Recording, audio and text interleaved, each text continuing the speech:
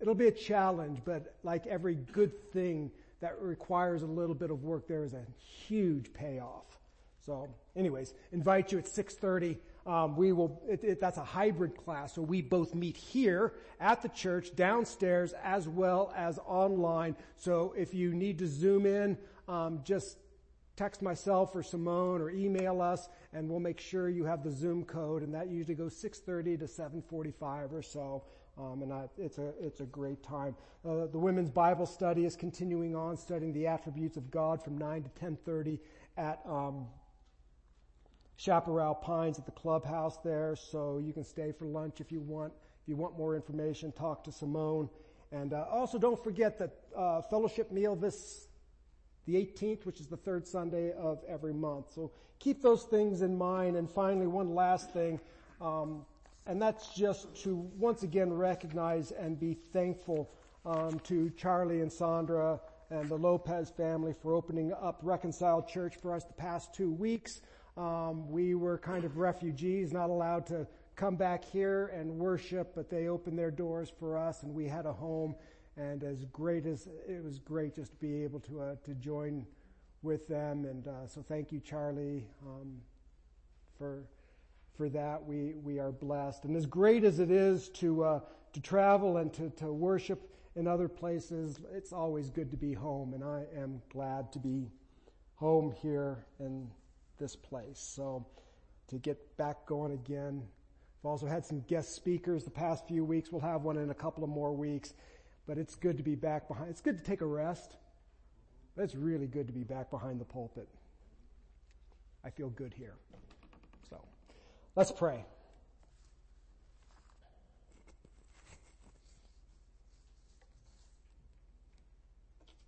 Father, we come before you this day. This is the day that we in this country celebrate independence, freedom.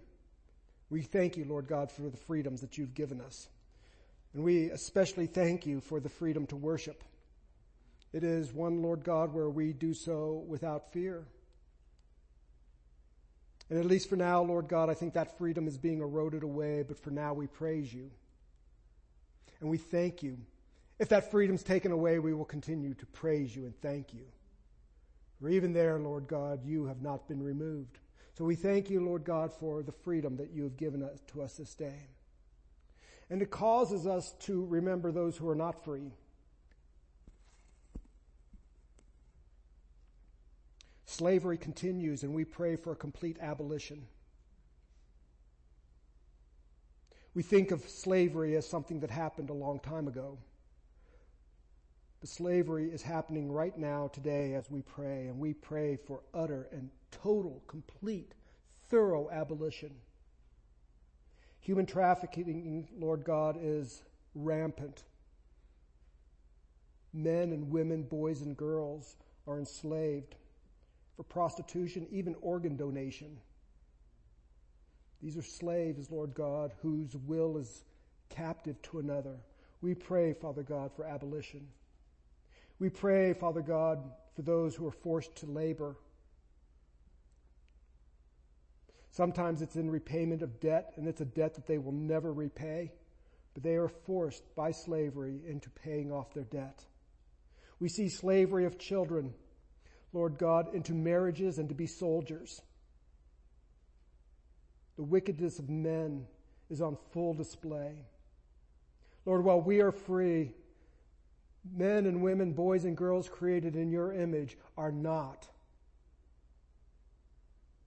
And so, Lord, let us remember as we celebrate this day, let us remember and fight hard for your creation, Lord God, to set others free. We also pray for those who are enslaved to sin. Jesus said that the one we obey, that is the one we are slaves to. He also said the one whom the Son sets free is free indeed. And it was for freedom that we have been set free. And it was for freedom that you came. So Lord, let us be faithful with a message of freedom that frees not only from temporal slavery, Lord God, but slavery to sin that will condemn us forever.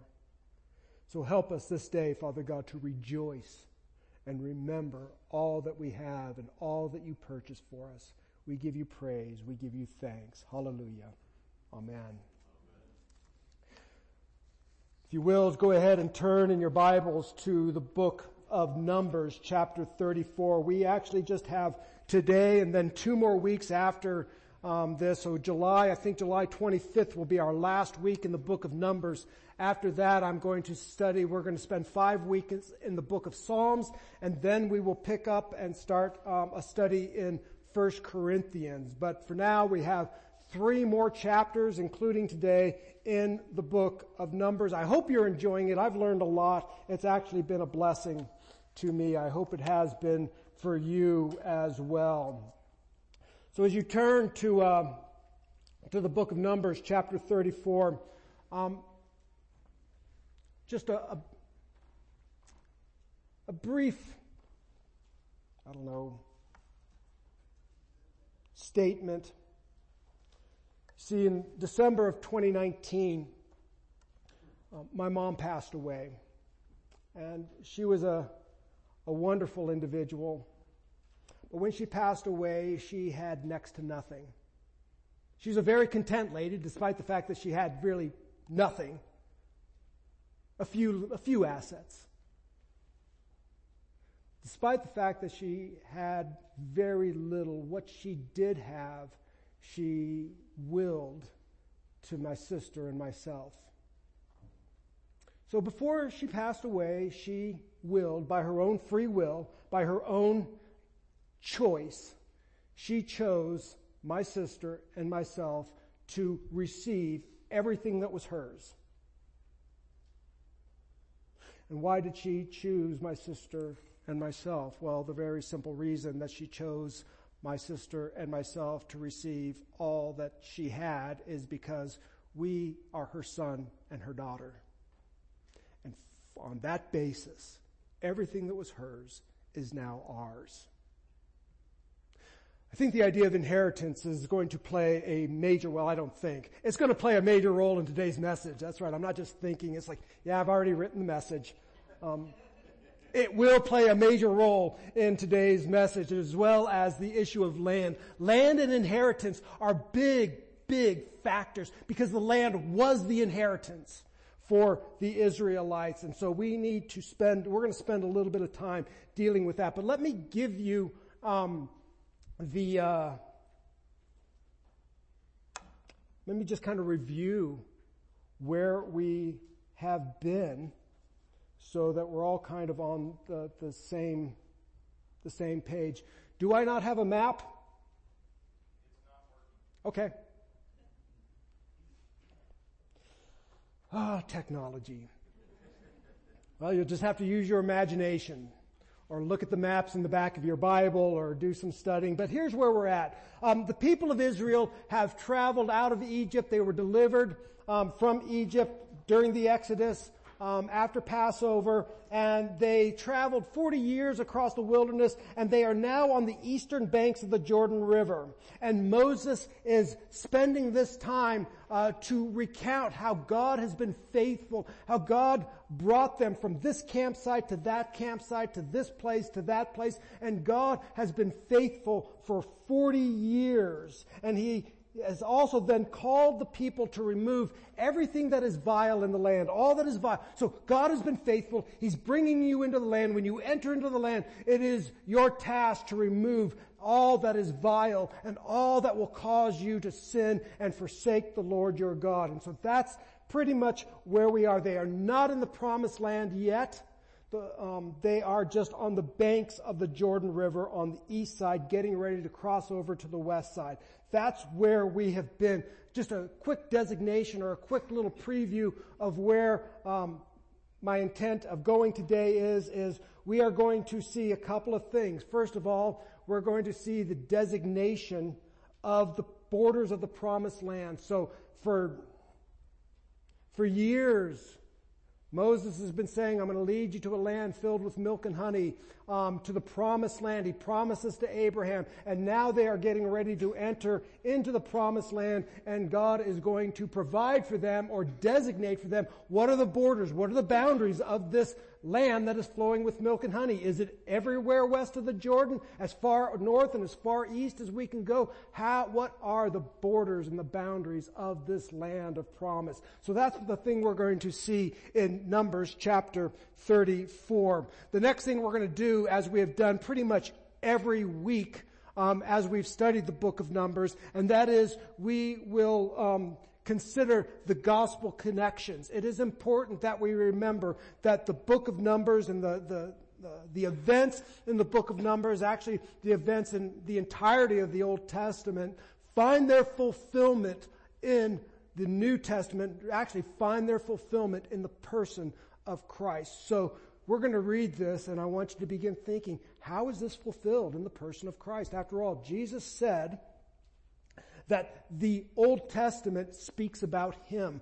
Paul says these things have been written down for your benefit. They are written for our good. Jesus said the Old Testament points to me. Luke 24, John chapter 5, 1 Corinthians 10. And so one of the things we want to do is not leave these events in the book of Numbers in 15th century Bronze Age people, but actually see how they are fulfilled in the person of Christ. So that's our direction. We're going to look at the borders. We're going to then look at the gospel connection. So if you will, follow with me as we read Numbers chapter 34. Listen to the word of the true and living God. The Lord spoke to Moses, saying, Command the people of Israel and say to them, when you enter the land of Canaan, this is the land that shall fall to you for an inheritance, the land of Canaan as defined by its borders. Your south side shall be from the wilderness of Zin alongside Edom, and your southern border shall run from the end of the Salt Sea on the east, and your border shall turn south of the ascent to Akrabim, across Zin, that its limit shall be south of Kadesh Barnea. Then it shall go on to Hatzar Adar, pass along to Azman. And the border shall turn from Azman to the brook of Egypt, and its limit shall be the sea. For the western border, you shall have the great sea and its coast. This shall be your western border. This shall be your northern border. From the great sea you shall draw a line to Mount Hor. From Mount Hor you shall draw a line to Lebo Hamath. And the limit of the border shall be Zedad. Then the border shall extend from Ziphron, and its limit shall be Hatzar Anan. This shall be your northern border. You shall draw a line for your eastern border, from Hatzar Anan to Shephem. And the border shall go down from Shephem to Riblah, and on the east side of Ain. And on the border shall go down and reach the shoulder of the Sea of Kinnereth on the east. And the border shall go down to the Jordan, and its limit shall be the Salt Sea. This shall be your land as defined by its border all around. Moses commanded the people of Israel, saying, This is the land that you shall inherit by lot, which the Lord has commanded to give to the 9 tribes and to the half-tribe. The tribe of the people of Reuben by the father's house, and the tribe of the people by Gad by their father's houses have received their inheritance, and also the half-tribe of Manasseh. The 2 tribes and the half-tribe have received their inheritance beyond the Jordan, east of Jericho toward the sunrise. The Lord spoke to Moses, saying, These are the names of the men who shall divide the land to you for an inheritance. Eleazar the priest, and Joshua the son of Nun. You shall take one of the chief from every tribe to divide the land for an inheritance. These are the names of the men. Of the tribe of Judah, Caleb the son of Jephunneh. Of the tribe of the people of Simeon, Shemuel the son of Amminahud. Of the tribe of Benjamin, Eladad the son of Kislon. Of the tribe of Dan, a chief, Buki the son of Yogli. And of the people of Joseph, the tribe of the people of Manasseh, a chief, Haniel the son of Ephod. And from the tribe of the people of Ephraim, a chief, Kemuel the son of Shiftan. Of the tribe of the people of Zebulun, a chief, Elizaphan. the son of Parnach. Of the tribe of the people of Issachar, a chief, Paltiel, the son of Atzan. And of the tribe of the people of Asher, a chief, Ahihud, the son of Shelemai. Of the tribe of the people of Naphtali, a chief, Pedahel, the son of Amminahud. These are the men whom the Lord commanded to divide the inheritance for the people of Israel in the land of Canaan. May the Lord bless and keep his word in our hearts and mind. Well, this is actually a pretty simple passage of text to interpret. There's not a lot of difficulty here. We don't know, sometimes some of the places are difficult to locate, so there might be a little bit of uncertainty. But as far as what's going on here, not real difficult. This is your northern border, this is your southern border, this is your eastern border, this is your western border. That's really it. Let me point out one or two things. The first thing I want to point out in this geography lesson is the continued assurance from God. And you might have picked this up. And this is in verse 2. Command the people of Israel and say to them, when you enter the land. When you enter the land. This is a fulfillment of God's promise to Abraham. When you enter the land, you are going to enter the land. And you can understand that perhaps the people may have had some second thoughts, maybe some wonderment whether or not they would actually enter the land, because don't forget, this is the second generation that came out of Egypt. The first generation came out of Egypt and they died in the wilderness. And only 2 individuals from that first generation are going to enter into this land, and that is Caleb and Joshua. Not even Moses is going to enter into the land of promise because of his unbelief. The people did not believe, and they died in the wilderness because of their unbelief. Even Moses did not believe, and he will die in the wilderness. And people will be saying, well, can we be certain? God says you can be certain when you enter the land. You will enter the land. I will fulfill my promise to Abraham. Look around you and note the people are as the sand of the sea and the stars of the sky, just like I promised to Abraham when he had no heir. Now he's got a multitude of heirs, and I will give you the land when you enter. It is yours because I keep my promises. So the first thing we see is this continued assurance from God. The second thing we begin to see is just the borders of the promised land. The borders southwest, east, north, and east. Just one, observation is I find it interesting that there are borders at all. That is, that their task, at least militarily, was not global conquest. They are not to be Alexander the Great. They are not to be Nebuchadnezzar. Their goal is not, in a military sense, to conquer the entire world. God has given them borders and boundaries. Here you will dwell.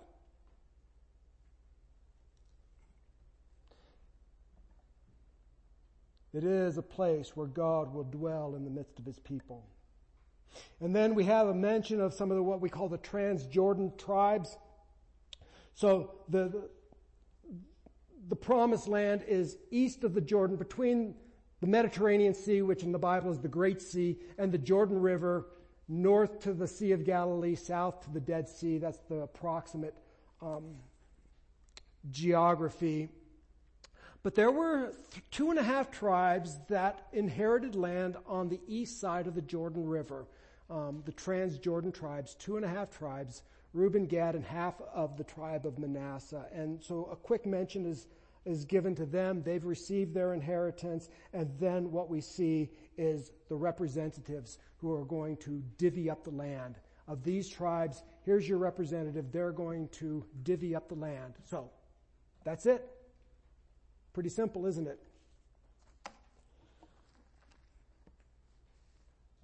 Of course, you know we're not done, but that's it. I do want to point out two things. This will be important for us as we go along. Two key words. Did you pick them up as we go along? One of the things we want to do as we look into Scripture, and one of the interpretive keys in interpreting Scripture is look for key words. Key words are often repeated words. And so land is repeated 8 times in these verses and inheritance 7 times. I think we should spend some time and talk about land and inheritance. Well, so that's what we're going to do. The first question that I want to ask, or I ask myself, and I think is important, is what is the significance of land? Why was land so important?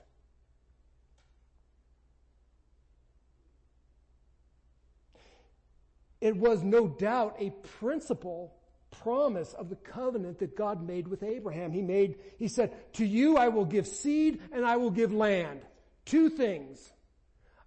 Oh, and I will make your name great, and I will bless those who bless you, and I will curse those who curse you. But ultimately, we see there is a promise to seed. I will make you the father of a great nation. You will be as the stars of the sky and the sand of the sea. And I will give you land.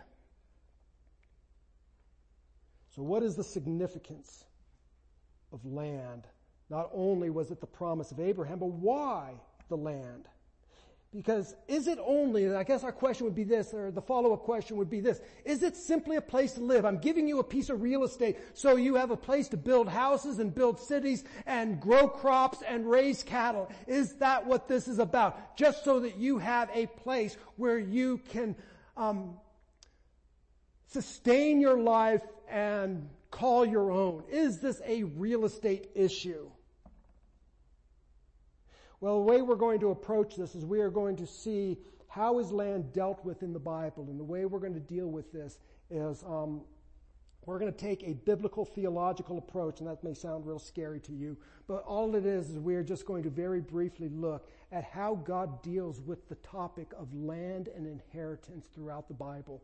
So we're going to try to trace these themes from the beginning to the end of the Bible and try to come to an understanding of what is the importance, what is the meaning of land, and then we'll deal with what is the meaning of inheritance.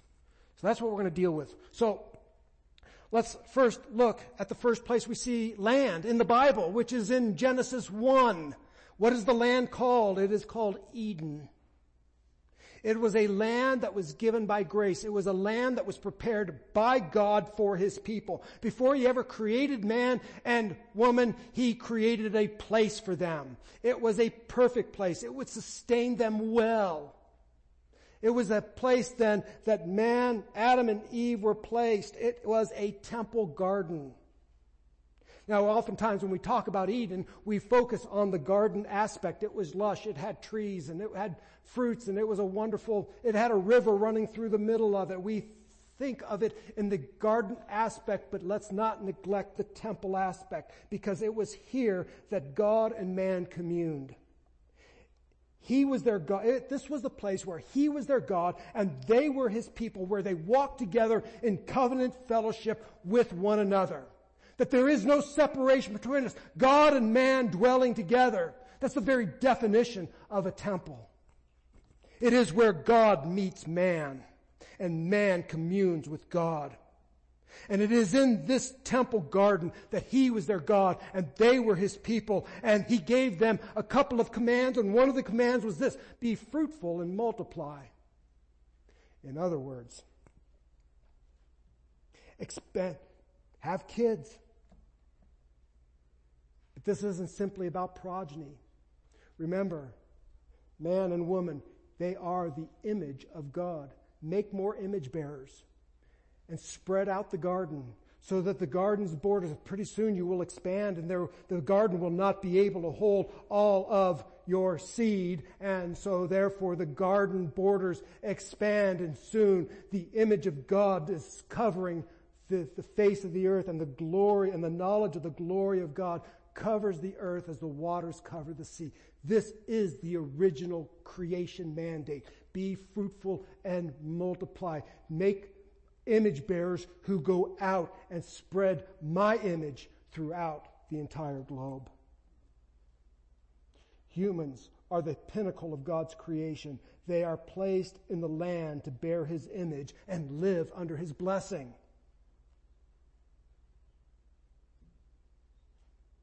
But something disrupted that. The fall. A vile creature was not removed by man, and man succumbed to his temptation and was separated from God. We call that the fall. The fall results in what? It results in alienation from the land. The Lord drives them out of the garden and drives them out from His presence. A tragic event.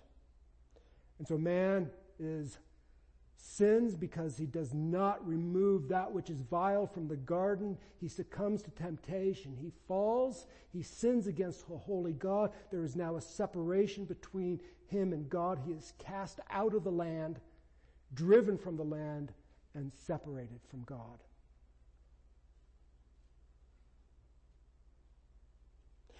Just FYI, the remainder of the Bible is God restoring what was broken. So as you read from Genesis chapter 3 to Revelation 22, the rest of the Bible is God putting back what was broken. Actually, He'll make it better. That's the first land we see. It was given to Adam and Eve. It was a temple garden. It was a place where God and man dwelt. Man sinned and was cast out from the very presence of God. The second thing we see is the Promised Land. It's interesting because the borders of the Promised Land are extremely imprecise. You will see numerous borders or boundaries given for the Promised Land. But note this, the Promised Land is given by grace. It was prepared for God's people. It was given to them by grace. Remember, the Promised Land belongs to God. The people of God, Israel, are simply heirs. They inherit the land, but it is not theirs. It belongs to God. And why? Once again, why? Why the Promised Land? Exodus chapter 23 and following actually helps us a lot here, and I'll just speak very broadly. Exodus 23 talks about the borders of the Promised Land. You will enter a land filled with milk, flowing with milk and honey. This will be the land that I will give you. But then he goes on, and in chapter 24 he talks about a covenant. In this land I will make a covenant with you. I will be your God and you will be my people. Build a temple in the land. So the promise of land, followed by a covenant, followed by a tabernacle. So what makes the land significant? The thing that makes the land significant is the presence of God. It is not the fact that it's flowing with milk and honey, or that it has mountains or valleys, or that it's beautiful, or any of that. What makes the land significant is the fact that God is present with His people. Build a temple. And destroy the vile things that pollute the land and tempt you to abandon the Lord, lest you be cast out as well. I'm giving you a land. It is where you and I will commune together. I will be your God. You will be my people. We will fellowship with one another according to the covenant that I have established. Make sure you remove all that is vile from the land, because it will become a snare to you. And if it's a snare to you and you sin, I will cast you out. I've done it before.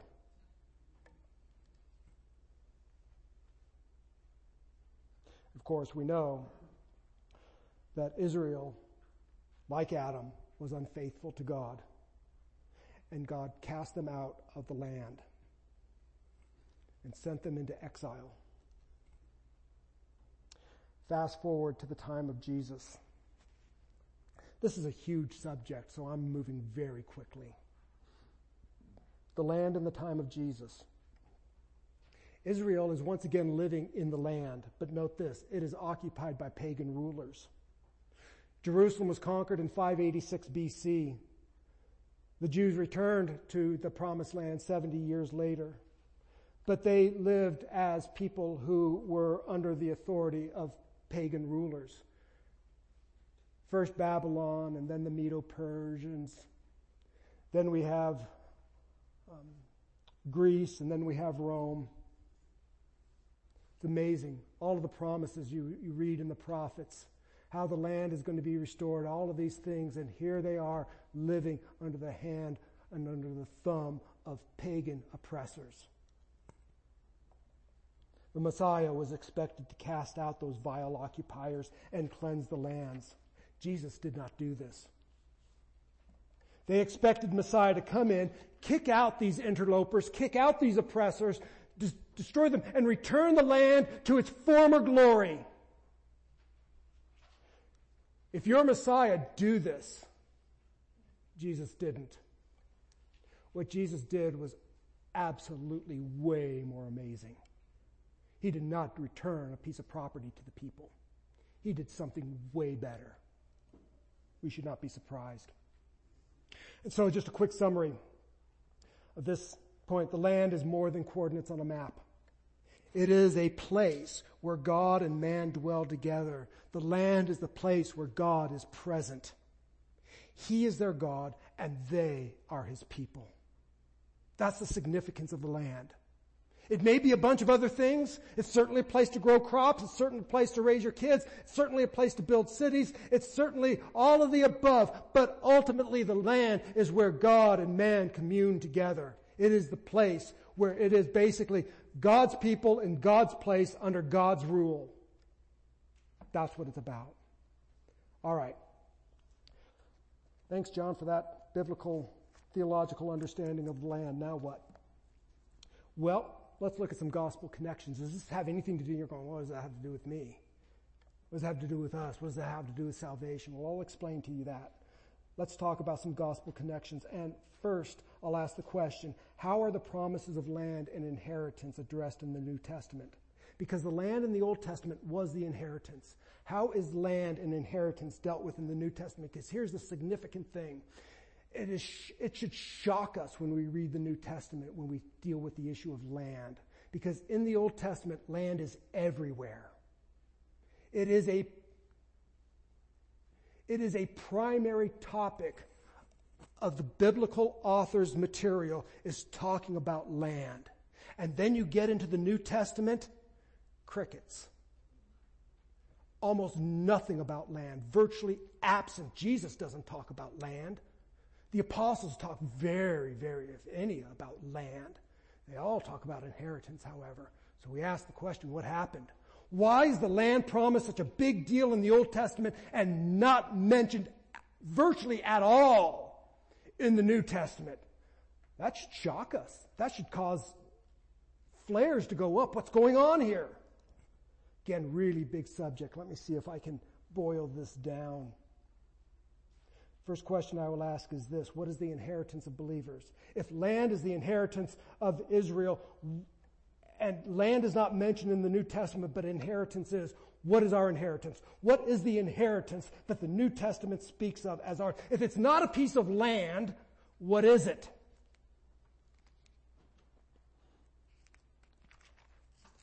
John chapter 14, verses 1 through 3 gives us, I think, perhaps the most definitive indicator of what the inheritance is.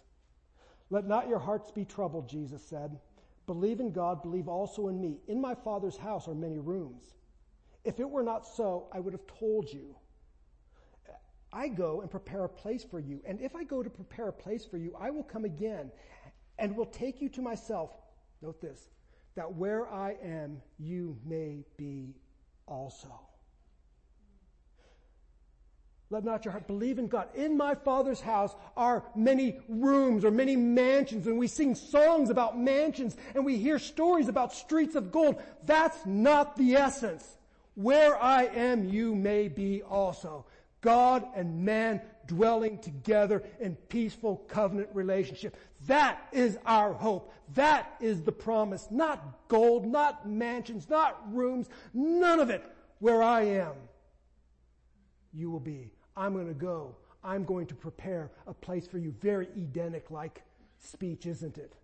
I'm going to go and prepare a place for you. Just as God prepared a place for Adam and Eve, Jesus says, I'm going to go and prepare a place for you. And when I'm done, I'm going to come and get you. And what's the great thing about what's going to happen when I come and get you? Isn't that you are going to have a mansion or streets of gold. It is that we will be together. You see, land is not ultimate. Jesus is. Oh, folks, I'm not talking about anything new here. Old Testament saints got this.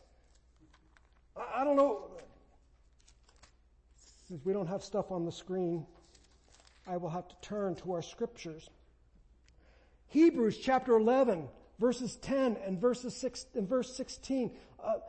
This is the roll call of faith. And the author of Hebrews is talking about Abraham and other faithful saints. And he says this, in verse 10, for he, speaking of Abraham, for he was looking forward to a city that has foundations, whose designer and builder is God. God promised him a place, a land, borders, boundaries, geography, real estate, and Abraham knows that I'm looking forward not to a place of geography, real estate, borders, and boundaries, coordinates on a map, but to a city that is much greater than any of that geography can be, a city whose builder is God. And then verse 16, it goes on, and he says, but as it is, they, speaking of the Abraham, Isaac, and Jacob, but as it is, they desire a better country, a heavenly one. Folks, God said, I'm going to give you a piece of property, but even the Old Testament says the property, the land, the geography is not ultimate. God is. They understood it. And then there's this incredible therefore. Therefore, God is not ashamed to be called their God. What an incredible promise that is. Stand before the holy God of the universe. How can you receive me? How can I enter into your presence? And God is, I am not ashamed to be called your God. What an awesome promise. Never ashamed. The Old Testament saints looked beyond the land. They looked beyond to what it represented. They understood an eternal inheritance was found in the new heavens and the new earth. So just a quick summary. Believers inherit. They inherit a place, but it's not a piece of land. Our inheritance is something else. What do we inherit? We inherit Christ. That where he is, we may be also. So how is this inheritance expressed in the New Testament? Well, there's a couple ways it's expressed. In Matthew chapter 19:29, it's expressed as eternal life, as people who inherit eternal life. What do we inherit? What is our inheritance? Eternal life. With who? With Christ. It is expressed in 1 Corinthians 6:9 and Galatians 5:21. This inheritance is expressed as the kingdom of God. So, what is the kingdom of God? I think the best definition I've got of the kingdom of God is, I've already stated it before, God's people in God's place under God's rule. That we will be in his kingdom. I believe the kingdom has already begun. It is already here because the King has come, but it is also a future reality that we will see in its fullness and in the future. The kingdom is here, and yet the kingdom is not yet. And in Hebrews chapter 1:14, the inheritance is expressed like this. Are they not all ministering spirits sent out to serve for the sake of those who are to inherit salvation? Inheritance is expressed as eternal life, as the kingdom of God. It's expressed as salvation. That is the inheritance of the people of God, not a piece of property. My next question is this: on what basis can I claim this inheritance? If it's true then that the inheritance is Christ himself, eternal life with Christ himself, living under God's rule as God's people. If that is so, okay, how do I get that? How do I gain access to this inheritance? Oh, folks, the symbolism of land and promise of inheritance are a dominant theme in the New Testament. And perhaps one passage of text that so clearly defines this, it says this: 1 Peter chapter 1, I'll begin with verse 3. Blessed be the God and Father of our Lord Jesus Christ. Peter begins with an exaltation. Blessed be God. According to his great mercy. What has he done according to his great mercy? He has caused us to be born again to a living hope through the resurrection of Jesus Christ from the dead. To what? To an inheritance. Imperishable, undefiled, unfading, kept in heaven by you, by God's power. Blessed be the God. This is why Peter's rejoicing. This is why Peter stands and lifts his hands. I don't know if he lifted his hands. But exclaims, blessed be the God and Father of our Lord Jesus Christ. What has he done? He has, by his great mercy, caused us to be born again to a living hope. He caused us to be born again. To what? To an inheritance. It is an inheritance that is imperishable, undefiled, unfading, and by the way, it's kept in heaven by God for you who are being guarded by God. How do I gain this inheritance? True believers are the children of God and therefore receive an inheritance from him. Why did I receive an inheritance from my mom? Because I was her child. That's it. I belong to her. John chapter 1, 14, verses 1 through 4. We've already looked at this, but let's look at it again in light of true believers as the children of God receiving an inheritance. Let not your hearts be troubled. Believe in God. Believe also in me. In my Father's house are many rooms. If it were not so, I would have told you. I go and prepare a place for you. And if I go to prepare a place for you, I will come again. I will come again. And I will take you to myself, that where I am, you may be also. John 17:24 also expresses this in Jesus' high priestly prayer. He says this, Father, I desire that they, disciples, also, whom you have given me, may be with me where I am, to see my glory that you have given me because you loved me before the foundation of the world. Here is my prayer. Jesus' prayer. What was it? That we would be with him. What an awesome thing. Jesus prays that we would be with him. God's people, in God's place, under God's rule. Oh, this is the inheritance. And we are heirs by adoption. See, Ephesians tells us that we are by nature children of wrath. But when a person is joined in union with Christ, a person then is adopted into the family of God and becomes an heir. Why did my sister and I receive an inheritance from my mom? It's because we were sons and daughters. You who are in Christ have been adopted by him. You are an heir of everything that God has. This is yours. One of the and I didn't have time to go off on this, but one of the great things is we talk about inheritance. There's passages in both Old and New that talk about we are God's inheritance. God inherits us. We inherit him.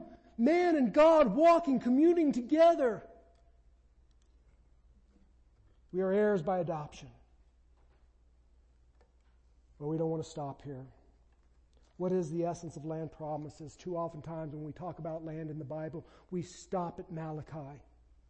And we think that the land promises simply have to do with geography. But it's really the essence of the land is man living in communion with God. Even Abraham understood this. Abraham understood that the promised land pointed to something else, that it pointed to something better.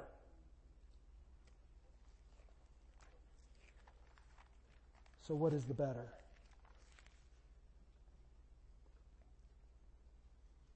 Revelation 22. Then the angel showed me a river of the water of life, bright as crystal, flowing from the throne of God and from the Lamb, through the middle of the street of the city, and also on either side of the river, the tree of life, with 12 kinds of fruit, yielding its fruit in each month. Notice the garden imagery. A river flowing through the middle, the tree of life. Very Eden-like, isn't it?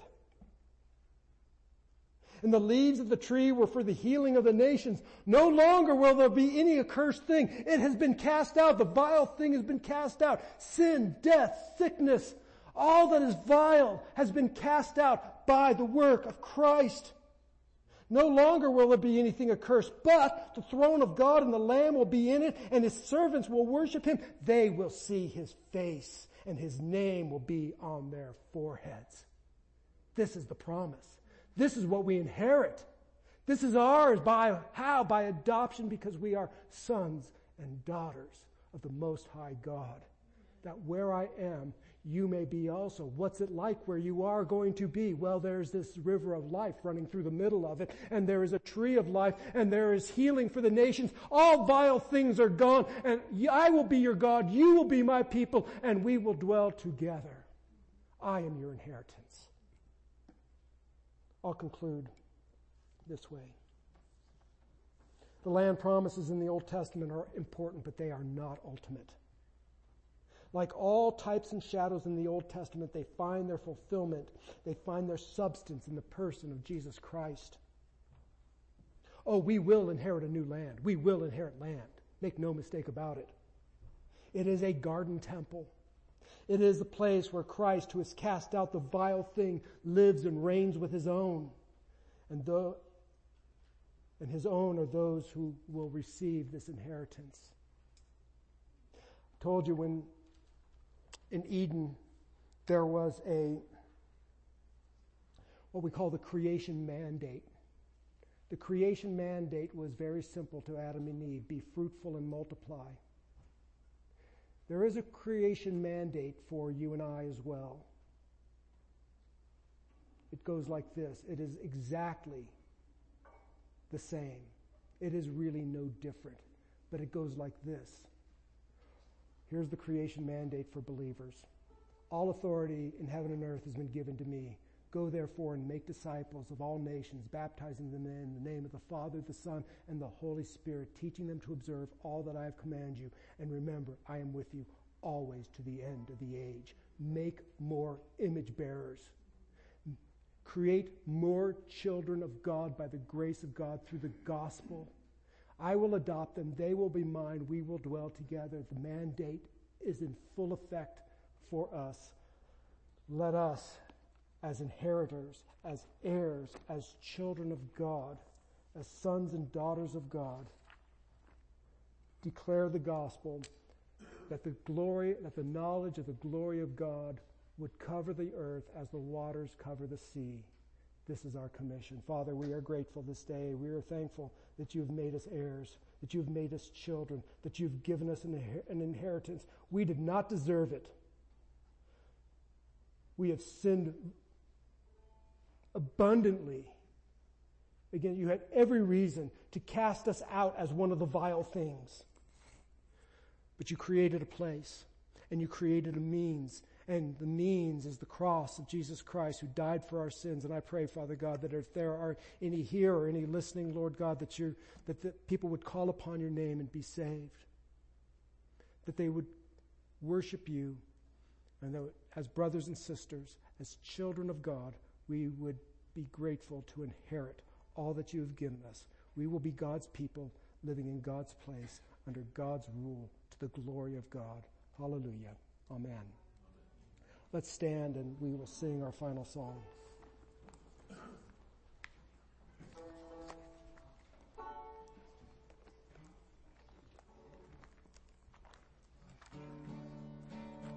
have decided to follow Jesus. I haven't back, no turning back. I have decided to follow Jesus.